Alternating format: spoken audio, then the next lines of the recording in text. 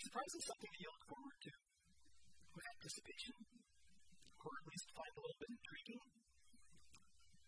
Or are surprises something that make you feel kind of nervous or uneasy?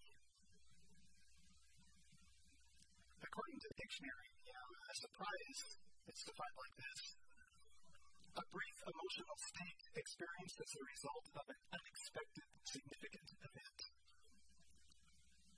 An unexpected significant event. And so, what is that emotional state generally like for you? Is it something you look forward to and welcome? Or is it something you would just assume to avoid? How do you feel about surprises? Well, you might say it kind of depends, I suppose, on what that unexpected significant event is. I mean, nobody likes to be surprised by tragedy or loss, or things that are hurtful to themselves or to people around them. And we've been through enough unpleasant surprises. There's some that are perhaps particularly profound. It's understandable that we might become a bit anxious or skittish when difficult things happen in ways that are different from what we always thought they would be. And when those are particularly dramatic events, it can take a while to heal or recover from a surprise. And of course, because we live in a world where things are not always what they claim to be, we also need to be careful about the choices that we make. We need to be wise and thoughtful about what we do and how we go about ordering our lives. And our awareness of that can sometimes become so magnified by our own anxiety that when it comes to surprises, sometimes even the good things that catch us by surprise, that otherwise might provide some great opportunities to learn or to grow, to evaluate, or maybe even gain some new insights. They can become things that at best worry us, and at worst can cause us to react in ways that are not particularly helpful. Sometimes even with fear. In some cases, even with paranoia. And because what it means to be surprised is that things are not the way we expect them to be. That's what a surprise is all about. Surprises can actually be pretty hard on those of us who like to imagine that we are in control. Or who find a great deal of security out of things all figured out ahead of time. And who don't appreciate it much at all when those things get tampered with. Which might at least partially explain why it is that sometimes when we're surprised, we react by being irritated, or sometimes even angry. And so, having it all figured out, or being in control is what we rely upon for our world to be okay, surprises that suggest that things might not be just the way we thought they were, or that we might need to rethink something. Or we might need to think about something in a new way. Are not always things that we welcome. And when we find ourselves slipping into that kind of a reactive mood, not only can we miss opportunities to see fresh, new insights and grow in ways actually that strengthen and reinforce the things that matter to us the most, but we can even find ourselves beginning to imagine all kinds of other things. Evil plots, threats, conspiracies. And in the process, sometimes we can wind up missing the proverbial forest for the trees without even realizing that it's happened. And of course, if you ever try to point out that this might be happening when it's taking place, you're very likely to be accused of either being deceived or being part of the conspiracy yourself. Go ahead and try to reason with that. And so surprise can be kind of a tricky experience to deal with. It's not always easy. It's harder than it might first seem. But the neat thing about surprise is it can also be an idea that provides us with a kind of a neat perspective or a good set of lenses by which to look at things. Because when you open the pages of Scripture and you begin to look at the lives of people whose stories are recorded for us there in the Scriptures, one of the things you begin to notice, one of the things you might even be surprised to discover, is that there are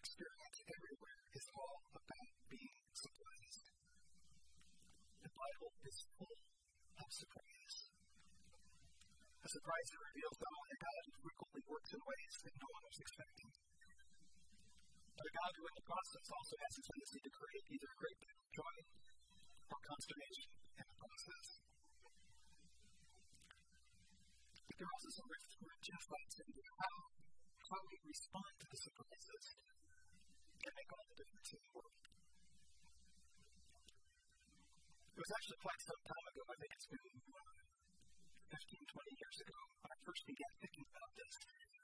And it actually happened as I was working with Jared Kapitsky, helping him to teach a section in senior Bible class of world religions. And in that process, one of the things we were doing is we were looking at the scriptures. We were trying to look at ways that God related to somebody's been listening to my voice this morning. Thank you. To those who were not officially from God's people, excuse me for this person.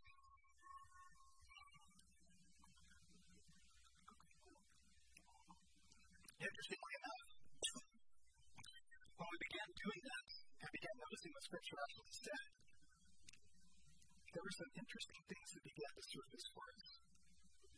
And one of the first things that we noticed was that when God decided that He was going to establish that people, whose story we follow all the way through the Scriptures, God does something kind of unusual. God goes to the Babylonian Empire, and there, in the midst of a family of idol worshippers, invites Abram to come and follow him to a land He says that He will show him when He gets there. Well, I just have to talk someplace, I guess Babylon's as good as any. But as we'll see in a minute, this is not really the only option that was open to God at the time. But we'll get to that. In any case, the other thing that's surprising about the story as we look at it is that Abram at this time, despite all the turmoil and all the upheaval it must have caused him and his family, he decided to go. And so, the Jewish people are born. Because, as we know, Father Abraham had many sons, and many sons had Father Abraham. And you know how that goes. Well, of course, the many sons didn't happen all at once. It took a long time. But even before we get to the part of the story that has to do with the sons, which has a whole set of surprises all of its own to deal with, Abram's girl this time, finds himself confronted with another quite challenging situation. It's actually kind of a curious thing that takes place. You'll remember that when he was traveling not just alone, but he was taking his family along. A rather large, extended family. And something that probably amounted to something like a small town moving across whatever the landscape was on his way to the place that he was going to show him. His family, his extended family, many of the in-laws. And as sometimes happens in situations like that, it seems that before long, the in-laws were just not getting along very well. You can read all about this in Genesis chapter 13 if you want the details of the story. But to start it up a bit, Abram's nephew Lot and his family and those that were with him were getting into quarrels with Abram's family over all kinds of things. And finally, Abraham began to see that the current arrangement just wasn't working out. And so in order to keep peace, he decided that it was time for everyone to have their own place. So he gives Lot the choice, and so Lot and his family decided to settle in the area of Sodom and Gomorrah. Because when it comes to real estate, location is everything. So that's where they went. And Abram and his family continue on towards Hebron, where they're going to make their home. Okay, by the time we get to chapter 14, we discover that Lot's most welcome present when he goes to Sodom is to find himself caught up in the midst of a battle that's broken out between a whole bunch of kings with unpronounceable names, which result in Lot and his family now being carried off captive, along with a lot of the other citizens of Sodom, to wherever they were carried off captive to. Well, Abram hears about this, and so he decides to gather up the 318 trained men for his household, who I guess he just happened to have sitting around as one does. And with some help from the neighbors, he goes on after them.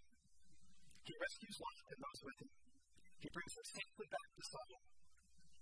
And it's here that the story really starts to get interesting, the part that I want you to notice today. When he gets back, first of all, the king of Sodom, who apparently has no need to go after his own citizens, comes out to greet him and thanks him for returning citizens and Lot, and everyone was delighted to have them all back. But then in verse 18 of chapter 14, we read about what happens next. Genesis 14, verse 18. Then Melchizedek, king of Salem, brought out bread and wine. He was priest of God Most High, and he blessed Abram, saying, Blessed be Abram by God Most High, creator of heaven and earth. And blessed be God Most High, who delivered your enemies into your hand. And then Abram gave him a tenth of everything. Now, I don't know if you just caught what happened here. This is not just surprising, but in light of how we often think about things, this is downright shocking. How does Melchizedek get into this story? And where did this guy come from? Because Melchizedek creates all kinds of problems. First of all, Melchizedek is the king and priest of the Most High God, creator of heaven and earth. Well, how can that be? In order to be a priest, you have to have a priesthood. In order to have a priesthood, you probably need to have an organized religion of some sort. And here we have one that's apparently already worshiping the same God that Abram is. But if Abram's the first Jew and there's no Jewish nation in it, no Israel, and no priesthood, then where did this guy and his priesthood come from? What is this doing in the story? There's probably a lot of ways you could try to sort that piece out, but one thing it seems to suggest is that there may very well have been people in Palestine who already were part of an organized religion that were worshiping the same God that Abram was, which Abram seems to recognize because it pays time. But aside from what we have in this passage, we don't know a thing about them. Talk about a surprise. So Abram, chosen as he was really not the only show in town. Apparently, God did not have to go all the way to Babylon to find somebody in family of idol worshippers with whom he started a movement. There were people in Palestine worshiping him already. So why didn't God just use one of them? Why didn't he just take somebody from among them? Well, the truth of the matter is Genesis just doesn't tell us. It doesn't tell us their story. It only tells us Abram's story. But just because it doesn't tell us their story doesn't mean they didn't come one. And it doesn't mean that God wasn't doing things with them too. It's just that we don't know anything about it. But one of the things that we do see here is that apparently God is free to work wherever and with whomever he wants to. And he doesn't have to check with us first. He can go all the way to Babylon if he wants to get somebody to do a new movement that he wants to bless and be a part of. And apparently that's exactly what he did. Well, okay. There's a few chapters after this that we find Abram, who by now has become Abraham, sort of worried about getting a slip on his name, right? Who has now become recognized as the one who's going to be the father of the chosen people. He's traveling down, he's passing through an area that was ruled over by a king by the name of Abimelech. And once again, we are in for an amazing surprise. You remember the story going out, and you've read it all as kids, and many times since then. Abraham was worried because apparently Sarah was a very attractive woman. That Abimelech would probably find out about that and want Sarah as part of his harem, which would put Abram at risk, right? And so Abraham decided to say that Sarah was his sister, which was sort of the half-truth, but the clear intention here was to deceive Abimelech, so he lied. That's what it was. And sure enough, Abimelech heard about Sarah and sent somebody out there to gather her up and bring her home for the dinner. Only to be confronted that night in a dream by God, who wanted to know why it was he was taking a married woman into his harem. You can read all about this in Genesis chapter 20. It's a fascinating story, the way the story is told. And so the next morning, Abimelech calls Abraham in and asks him, he says, so what did I do to you that you would set me up to get in trouble with God by lying to me about your wife? Abimelech is not happy with Abraham here. See, not only had Abraham made a mess out of things in his own family because of his being dishonest, but by his actions, however, he also put Abimelech and Abimelech's family at risk. But the most surprising thing about the story here is that despite the reality that Abraham was was the leader and father of God's chosen people. And as Abimelech, this apparently pagan king, at least he wasn't Jewish, that God speaks to quite clearly, and who it turns out is actually quite responsive to what God has to say. And even though you might find things about Abimelech's theology that you can argue about, maybe there were some significant issues that you didn't know. I don't know what Abimelech's theology was. It was actually Abimelech who got it right. And Abraham, he got it wrong. Which is even all the more surprising because this was not the first time that Abraham had been over this very ground. And he was still getting it wrong. Because you remember that you know where this was before chapter 12 with Pharaoh in Egypt and Sarah. So Abraham was a slow learner. And those around him seemed to be a little bit sharper blades than God was. So God again surprises us by whom he is talking to and who he is working through and who he invites his chosen people to learn a few things from. Talk about a surprise. Apparently God doesn't know he's not supposed to do it like this. He didn't get the memo. You're supposed to go through established chains. Only through the chosen people that you can learn anything. Well, it's good that he didn't, because in spite of his chosen status, Abraham was still not getting it. And he probably wasn't going to get it yet. He needed to hear what Abimelech, who was not of the chosen people, had to say. Just clearly what Genesis tells us is that God was right there in the middle of that. God was directing it. As we go on, we can notice example after example in the life of Abraham and the lives of his descendants all through the Old Testament of ways in which God continues to act in ways that his people do not expect. Sometimes he's clearly pointing out dangerous things that you need to avoid and that need to be taken very seriously. That's for sure. But he's also acting in ways that shows that he is increasingly active in the lives of people outside of the community of Israel as well. Unfortunately, the history of the children of Israel is such that reflects their tendency to take their chosenness more as a reason for self-congratulation and as an opportunity to serve. And as a result, things went very differently for the nation of Israel than what God had hoped for them.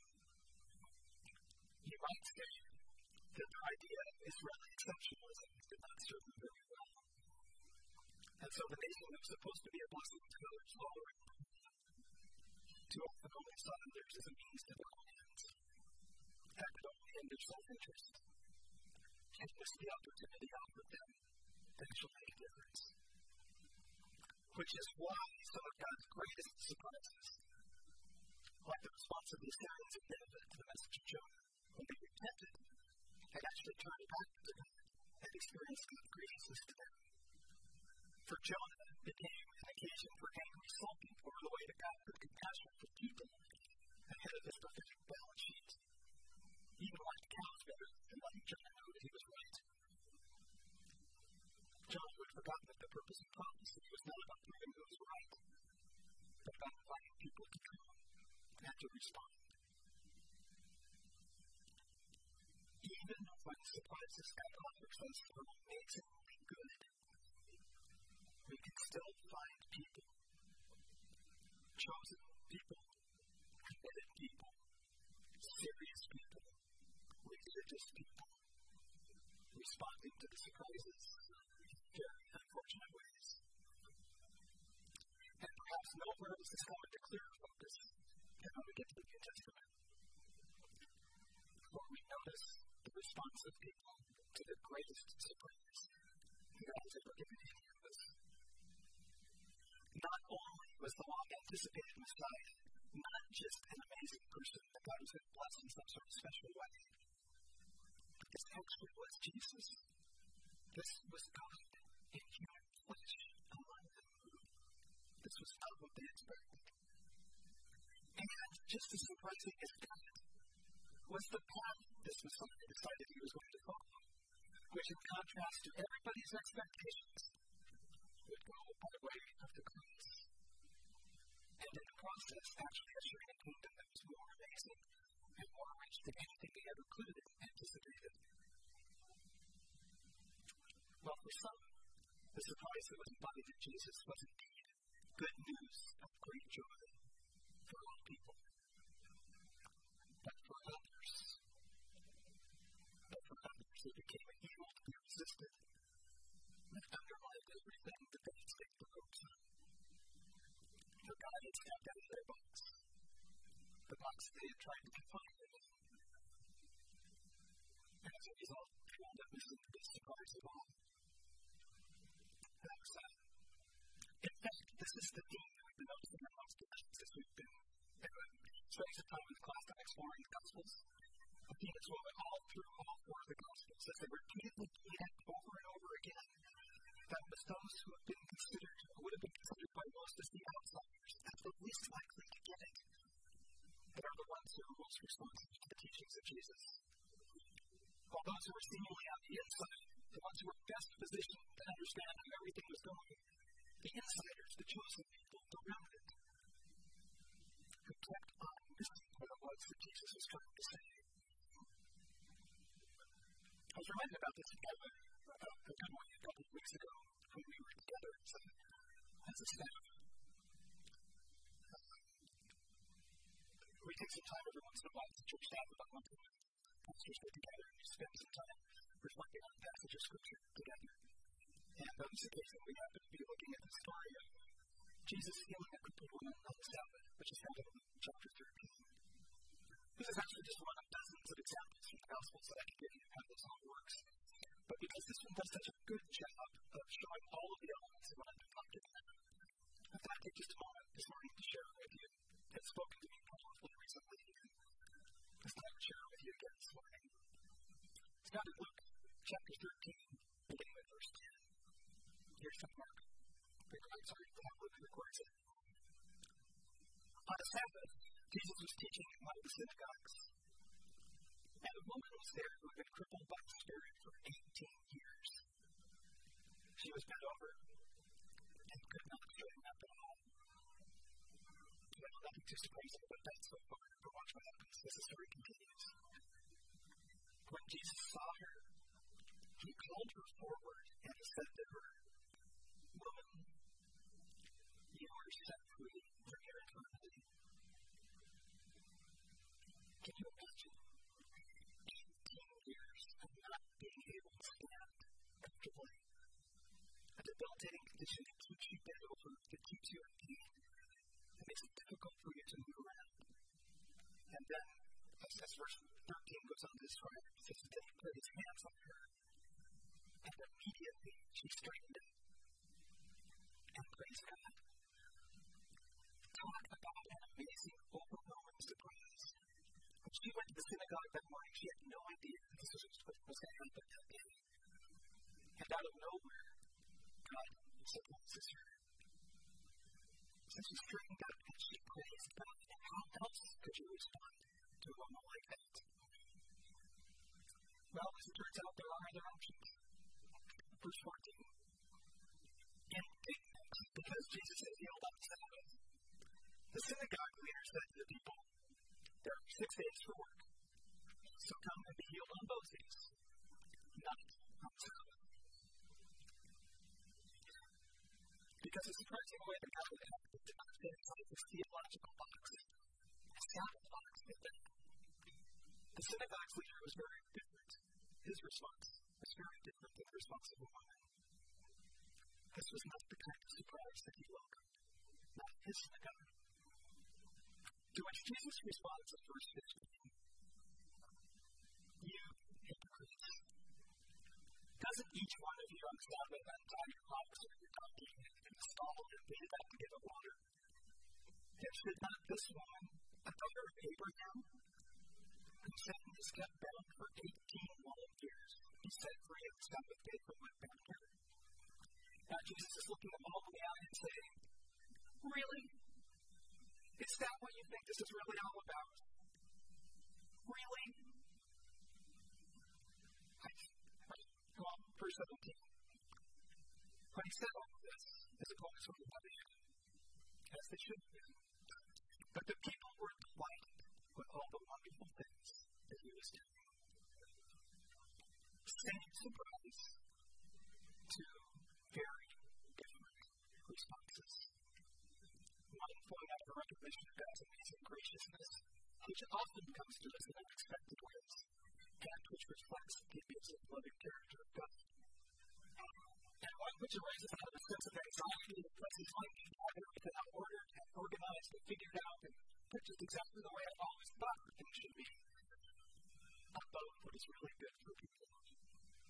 In a way that ironically, in the name of devotion to God, actually denied the central character of God that Jesus came to reveal. Well,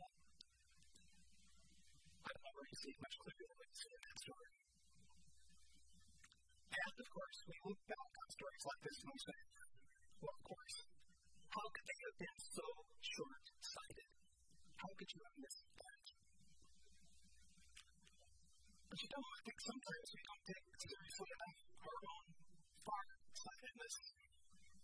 And by that, I don't mean our ability to be able to see what's coming down the line somewhere and anticipate the future. I'm talking about the visual distortion that's the opposite of nearsightedness. The far-sightedness I'm talking about is our apparent ability to see things at a distance with a fair amount of clarity, like the story in the scriptures. But when things are closer to us, sometimes right in front of us, everything suddenly goes all blurry and it's not quite as in focus as we thought it might be. But all kinds of reasons for eyeless and politeness to choose. Despite our assertions that we can see just fine. See, in our anxious responses to this prospect, things just might not be the way we always thought they were. Good things sometimes needlessly get knocked over and broken. And sometimes in the process, people get hurt.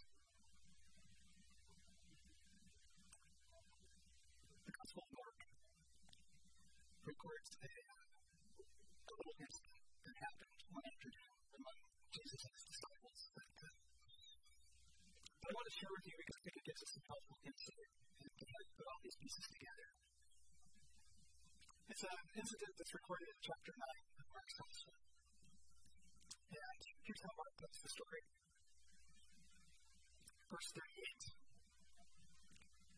Teacher, said John, we saw someone driving out demons in your name, and we told him to stop, because he was not one of us. Sounds like John is concerned about the influence of people who could not be in their group. It probably would not have occurred to him that there might be things he could learn from somebody else who's not a part of this group. At any rate, John is going to put a stop to this. Well, notice what Jesus' surprising response is. Do not stop him, Jesus said. No one who does a miracle in my name can in the next moment say anything bad about me. For whoever is not against us is for us. Come on, wait a minute. Hear what Jesus said there? I think that's significant because too often what we think we hear Jesus saying is exactly the opposite of that. As if he said, whoever's not a part of our group must be against us, right? But that's not what verse 40 says. Listen to it again. For whoever is not against us is for us. Truly, I tell you that anyone who gives you a cup of water in my name, because you belong to the Messiah, will certainly be rewarded. You see, Jesus is reminding them that God is not confined to our boxes. He is working all the time, and in all kinds of places, and among all kinds of people, probably in ways we don't even know about. And we don't have to be threatened by that. In fact, as he says in chapter 10 of the Gospel, in verse 14 of the Gospel of John here, just to bounce over there for a moment, Jesus says, I am the good shepherd. I know my sheep, and my sheep know me. And in this part, I have other sheep that are not of this sheep. I have other sheep that are not of this sheep. And I must bring them too. And so it's okay to recognize that when you see it.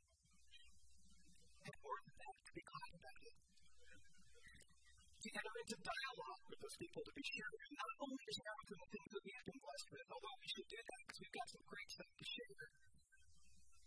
But also, if we're willing to listen, we might even learn some things from them as well.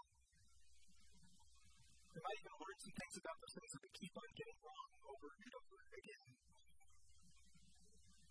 What about deception? You have to be wary. Evil is quite tricky, And it is quite true. It is. There's anything to be distorted. And Satan is very good at what he does. But when it comes to deception, I think if you will look carefully and thoroughly in the Scriptures, the real heart of all deception in regard to Eden, to the rejection and crucifixion of Jesus, to the final event of earth's history as we understand it now, as we know it, is still primarily about failing to see and respond to God's character and His love as it's revealed in Jesus, the greatest surprise of all times. And to make it primarily about anything else is to join that well-worn path of those who have trodden it over the years, who have continued to miss the forest for the trees. In fact, what we sometimes miss is what Jesus goes on to say in the very next verses from that passage, which just goes to Mark 9, is that therefore we should be very careful that we do not cause little ones to stumble by doing just that. Because causing people to stumble is what we do when we miss the forest from the trees, when we get it all turned around backwards. And I can tell you from the first 30 years of my ministry in youth ministry, that there is nothing that causes little ones to stumble more than the way in which we sometimes miss the forest from the trees. Jesus knew exactly what he was talking about. But the good news is that the unexpected quality of surprises can often turn out to be more about luck than anxiety.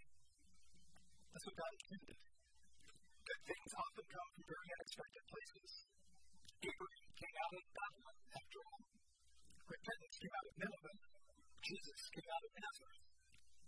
Melchizedek came out of, we don't have a clue.